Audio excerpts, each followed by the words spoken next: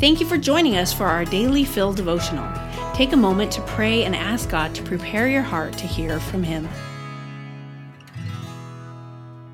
Hi everyone, it's Deb Hill, and today my devotional is titled Greater Things. Most of what we know of Nathanael is from John 1:43 through 51, as we read about his calling by Jesus. First, we see Philip found by Jesus in John 1:43, and then told to follow Jesus. Then Philip immediately and enthusiastically tells his friend Nathanael about Jesus. Nathanael, though, is a bit skeptical. Jesus asked Nathanael, "Do you believe I am the Son of God just because I told you I had seen you under the fig tree? You will see greater things than this." Then he said, "I tell you the truth, you will all see heaven open and the angels of God going up and down on the Son of Man, the one who is the stairway between heaven and earth." I can imagine the speechless look on Nathanael's face as Jesus continues by telling him that he will see even greater things, the heavens opening up and angels coming up and down on the Son of Man, that being Jesus himself.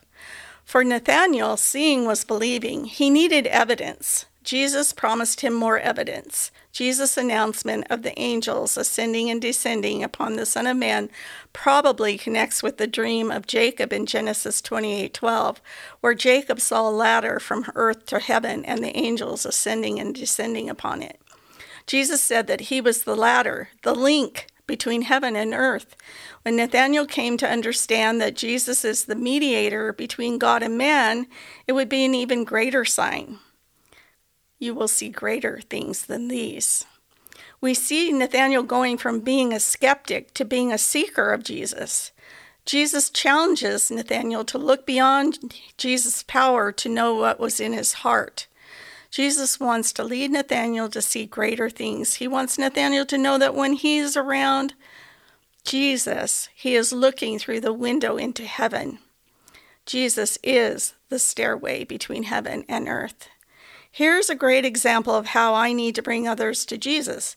He still does all the doing, but he works through me. Philip had to tell Nathanael, "Come and see." Nathanael had to come.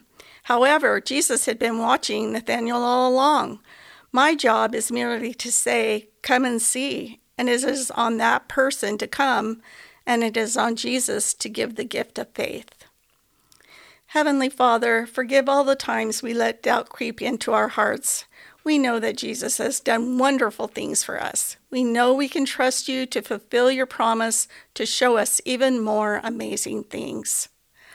Thanks so much for listening today, and have a blessed weekend. Daily Fill Devotionals is a ministry of Emmanuel Faith Community Church. If you'd like to learn more about our church, read more devotionals, listen to our sermons, or give to our ministries, please visit efcc.org.